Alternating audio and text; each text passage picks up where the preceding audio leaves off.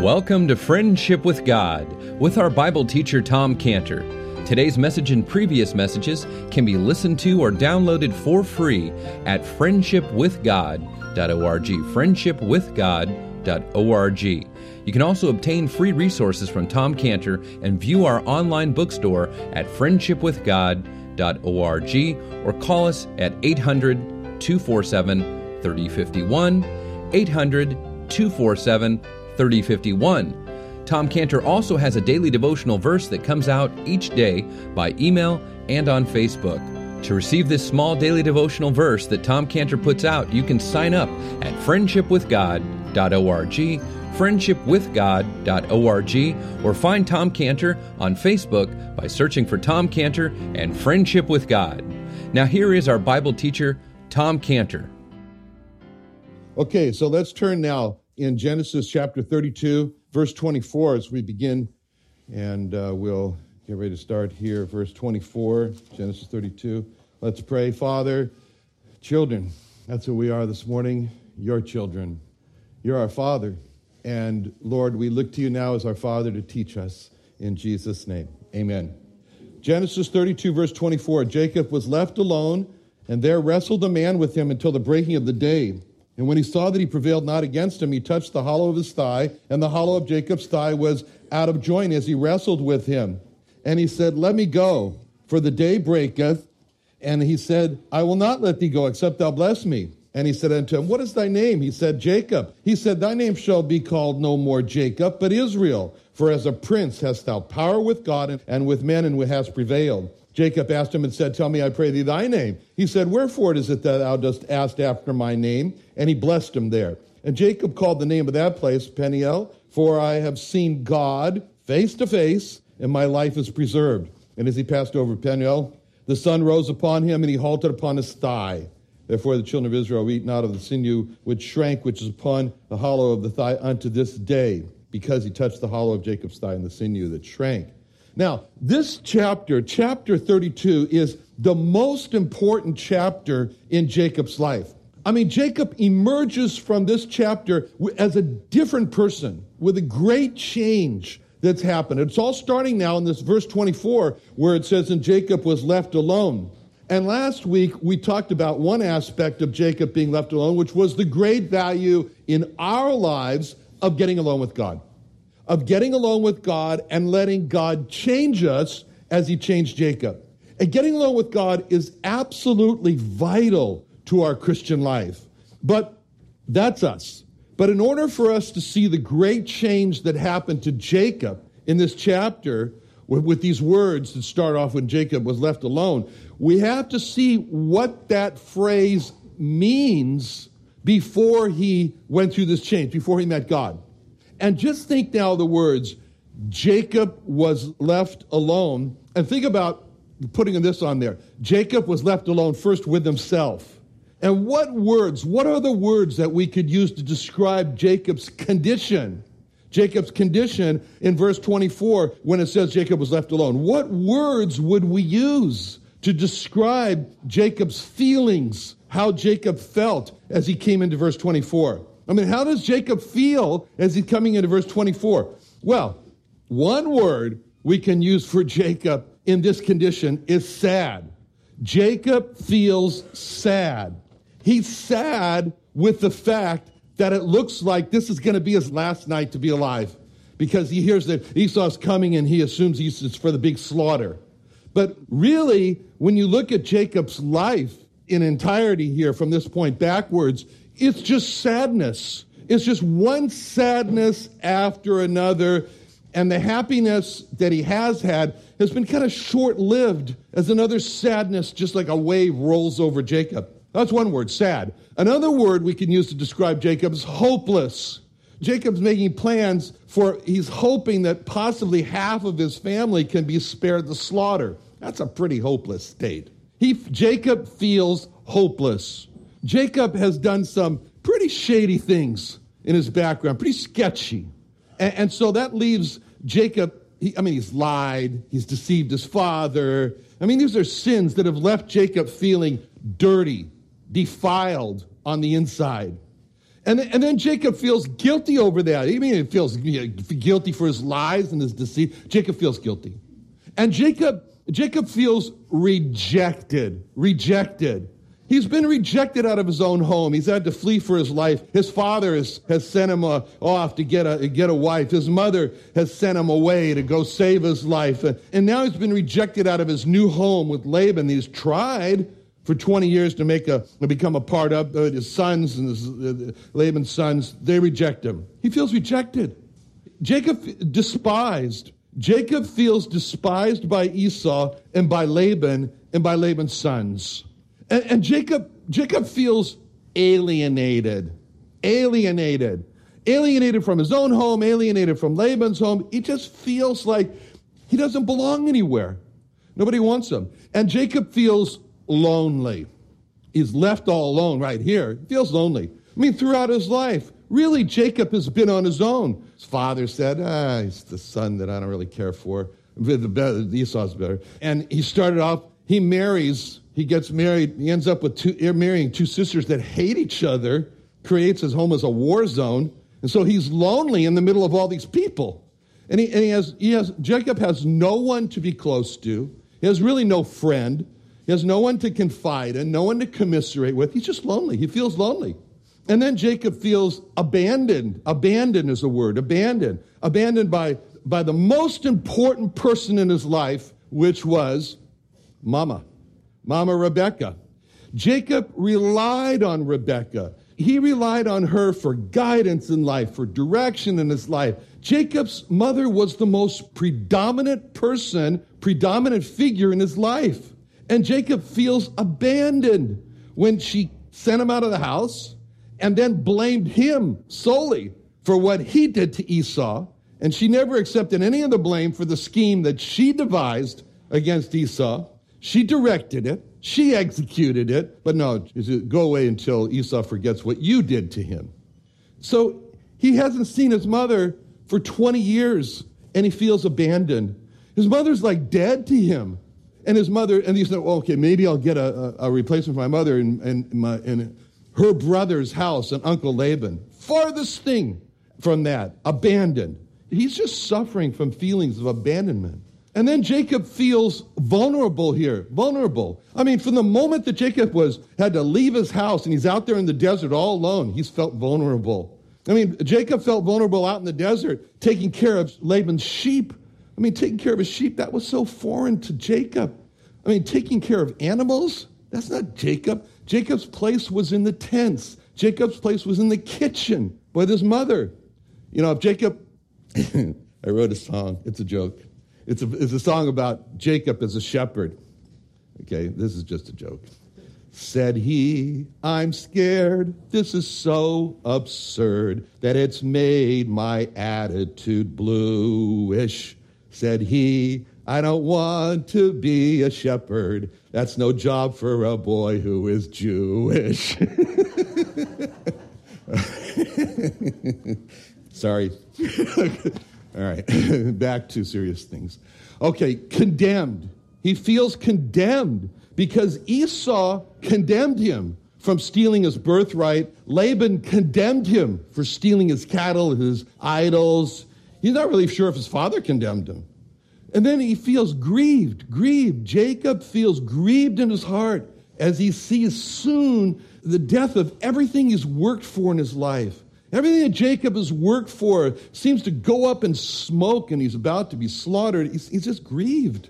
And then he's restless. Jacob feels restless. He has no peace. We saw in verse 21, he tries to go to sleep and then he can't sleep. In the next verse, he's up. Verse 22. And hatred. Jacob feels hatred. He feels hated by Esau, by Laban. He feels afraid for the future. He's fearful of the future. He just feels afraid for his future. When Jacob was living at home, Jacob knew that he wasn't his father's favorite son. And that made him afraid of what was going to happen to him in the future, especially tonight. Jacob has no assurance that everything's going to be all right. And insecure. Jacob feels insecure. As a matter of fact, if there's one word that Jacob would choose to describe himself, he would just say, just color me insecure. And then Jacob feels separated. He's separated. He feels like a ship at sea trying to find a harbor that'll receive him, and no one wants him. And he's just separated from his family. He's separated from his uncle's family. These are all real feelings that Jacob was feeling. And this is Jacob's condition in life. This is Jacob's condition in life. So if we were to take some Scotch tape and say, okay, we'll put Jacob right out here. No, in the Indian Ocean is where we'll put him. There he is. That's his condition. See? His condition's like that. All those words to describe Jacob. This is the condition when he's in this place here. Chapter 32. See it? All there. Sad, hopeless, dirty, guilty, rejected, despised, alienated, lonely, abandoned, vulnerable, condemned, grieved, restless, hated, fearful of the future. He's insecure. He's separated. That's how he is now, but that's really how he's been all of his life. That's how he felt when he went to that well and he found Rachel and kissed her. All right? These are just conditions of Jacob. These are the conditions here. And so all of these conditions made him have the need. He needed joy and hope and cleansing and forgiveness and acceptance. And he wanted to feel wanted. He wanted to feel adopted. He wanted to feel companionship and that he was not going to be forsaken. And he wanted to feel protected and somehow justified and comforted. He needed peace. He wanted to be loved. He wanted to have some confidence of the future. He wanted to feel secure. And he wanted a community to be a part of. See, this is his condition. These are his needs. These are the needs that he came with when he found Rachel.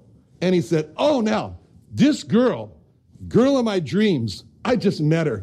And she's going to take care of all my needs. See, think of this like a big bag, that he's coming. And he finds Rachel and he says, here, take my bag and fix me. So he goes and he finds Rachel, and that just doesn't work out well. When any man comes with a bag of needs and puts it on a woman and a relationship and says, now, this is me and this is my need, so fix me, that just inevitably, as it did in his case, result in tension, in him being disappointed, and him being frustrated. This is his life. This is the life of Jacob. But what's happening here, and the great news is that in this chapter, it's all going to change. Because now, Jacob is going to go to God. Jacob is going to be forced to God. And with all of his needs, he's going to find all these needs met. And that's going to bring Jacob calmness and satisfaction and contentment. That's what's happening in this chapter. This chapter is where Jacob will look to God to meet all these needs. And this is going to result in what he's always been looking for. When I was in high school and when I was in junior high and high school, I had two best friends. We were three. We were the three Jewish musketeers. We did everything together. That's what we were. And then I got sent off to boarding school in Switzerland and never had contact again. Well, recently, after 50 years of not seeing each other, after over 50 years, I reconnected with one of my best friends last week. We got together again and found out we both were married. He said he found the only girl that was Jewish in Pasadena. I said, I found the only girl that wasn't Jewish in my circle. Anyway, we both lost our wives to cancer. And the question was, we were talking about whether or not we were going to get married again. We were just having fun like we were back in junior high and high school again, clowning around. That's what we do, did.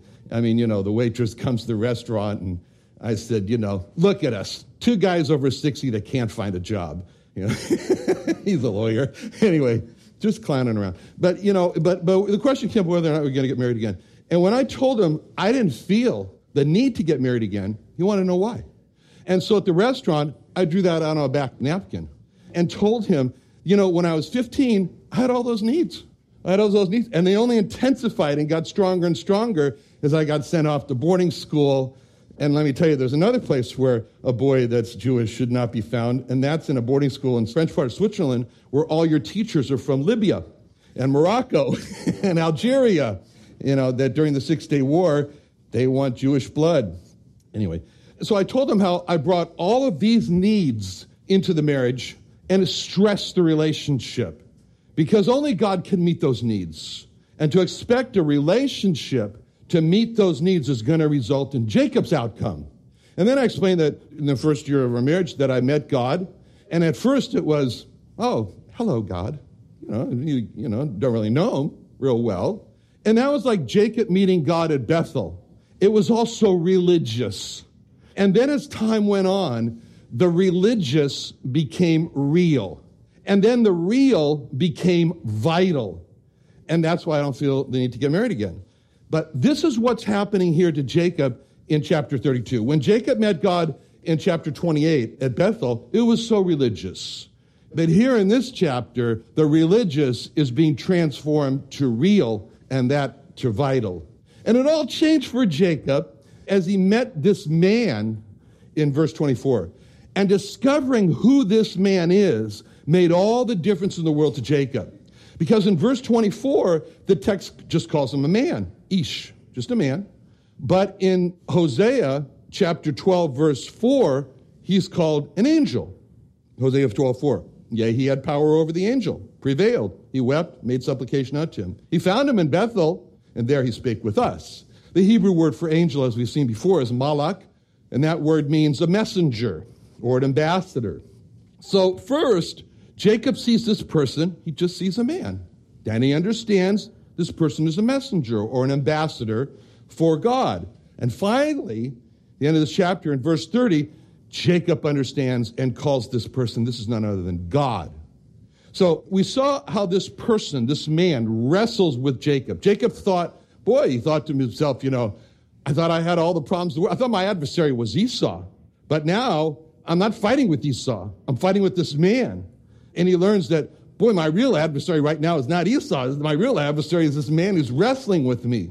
So Jacob learns that before he can overcome his problem with Esau, he's got to first overcome this man who is God. And at the end of Jacob's life, Jacob credits this person, who Jacob calls an angel, as the one who redeemed him in Genesis 48:16. He says, the angel which redeemed me from all evil. So that means that this person who Jacob is calling this angel is actually the angel of deliverance. So what Jacob's doing here in chapter 32, he's wrestling with the angel of his deliverance. He's wrestling with the only person who could deliver him. And the big question in this chapter is, what are they wrestling over? What is the conflict? The wrestling in this chapter is over where Jacob is going to rest his faith, where Jacob is going to put his confidence. Will Jacob rest his faith in his own power as he has, in his own experience as he has going forward? Or will Jacob rest his faith in something new which is going to come in this chapter, which is a new, living, intimately personal relationship with God? And I see this wrestling or this struggle in the Orthodox Jewish people as descendants of Jacob. And the question on the table is, will the Orthodox Jewish descendants of Jacob rest their faith in traditions and commandments? Or will the Jewish Orthodox descendants of Jacob rest their faith in a new, living, and intimately personal relationship with God? Because that's what's happening here. The wrestling for Jacob is vital because it's going to result in a new birth for Jacob. The wrestling is vital for Jacob because it's going to result in a new entire surrender to God. The wrestling is vital for Jacob because it's going to result in a new self-realization for Jacob, where Jacob will realize and see himself as nothing. He'll see his own nothingness. The wrestling is vital for Jacob because it's going to result in a new God realization for Jacob, where Jacob is going to see that God is sufficient for all of his needs. And at the end of this vital wrestling here, this new birth, so to speak, is symbolized in verse 31. In verse 31, where it says, and as he passed over Penuel, the sun rose upon him. and he halted upon his thigh. I mean, why does it say that? The sun rose upon him. But for meaning, it's a very important phrase in verse 31, the sun rose upon him. Why? Because that phrase symbolizes this new birth for Jacob that he's experienced at the end of this wrestling. You know, just as a baby is born on his first morning, we say to the baby, good first morning, baby. You know, this is the first day of your life. And in verse 31, with these words, the sun rose upon Jacob, we can say, good first morning, Jacob. This is the first day of your new life. Now, we read in this chapter one of the most amazing statements in the Bible, and it's in verse 25. When it says, and when he saw that he prevailed not against him, touched the hollow of his thigh, and hollow of his thigh was out of joint. Okay. So, you know, we read something like this. You can't just read some of this, gloss over it. You got to stop and say, let me get this straight.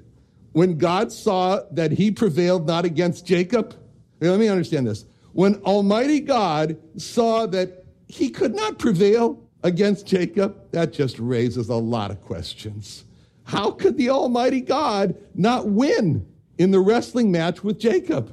How could the Almighty God be found in a wrestling match with Jacob, much less whether to win it or not? These are really important questions because they bring out really important truths for us that we need to let sink deep into our hearts. And it's all about this God condescension. God condescended to get in an all-night wrestling match with Jacob. God condescended to allow Jacob to win the wrestling match. Those are important truths that sink deep into our hearts because they really reveal to us who God really is. Who's God? So now, as if it wasn't shocking enough for us to see God wrestling all night with Jacob and not being able to prevail against Jacob, now we read in verse 25, and when he saw that he prevailed not against him, he touched the hollow of his thigh, and the hollow of Jacob's thigh was out of joint as he wrestled with him. So during the wrestling match, this God-man, he reaches down and he touches the hollow or the socket of Jacob's thigh. I mean, he reaches down, he just touches it. He touches the point where the femur goes into the hip, the thigh, and he puts Jacob's femur out of joint.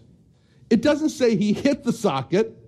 The Hebrew word here is very specific in its meaning. It's the word nagah, and it's the same word, nagah, is the same word that's used in Zechariah 2:8, where it says, for thus saith the Lord of hosts, after the glory he has sent me unto the nations which spoiled you, for he that toucheth you toucheth the apple of his eye.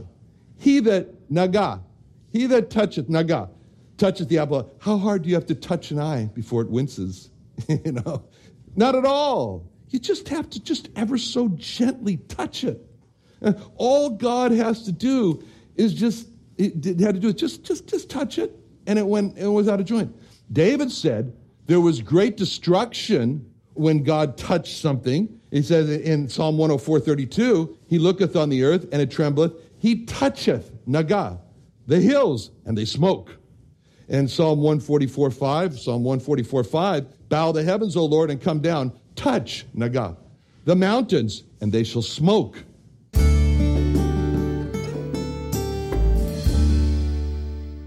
Another wonderful day studying the Bible with our Bible teacher, Tom Cantor, here on Friendship with God. Don't forget that today's message and previous messages can be listened and downloaded for free at friendshipwithgod.org, friendshipwithgod.org. You can also go online to find free resources from Tom Cantor and our online bookstore at friendshipwithgod.org. You can also find Tom Cantor on Facebook, and you can also go to friendshipwithgod.org to sign up for his daily devotional verse.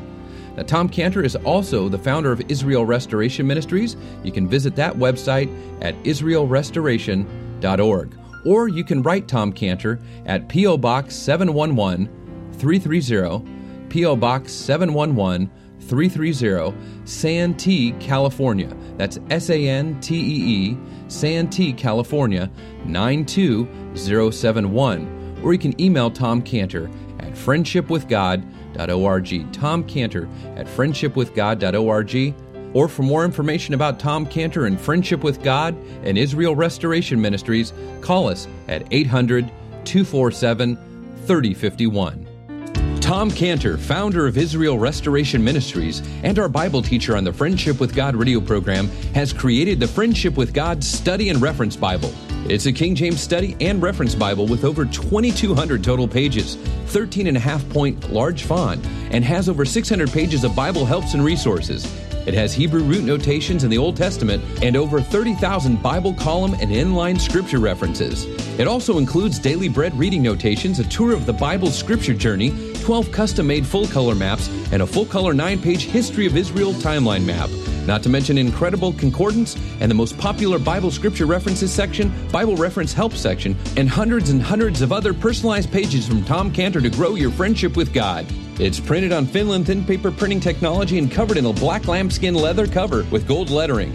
To order your Friendship with God Study and Reference Bible, go to our homepage on friendshipwithgod.org, friendshipwithgod.org.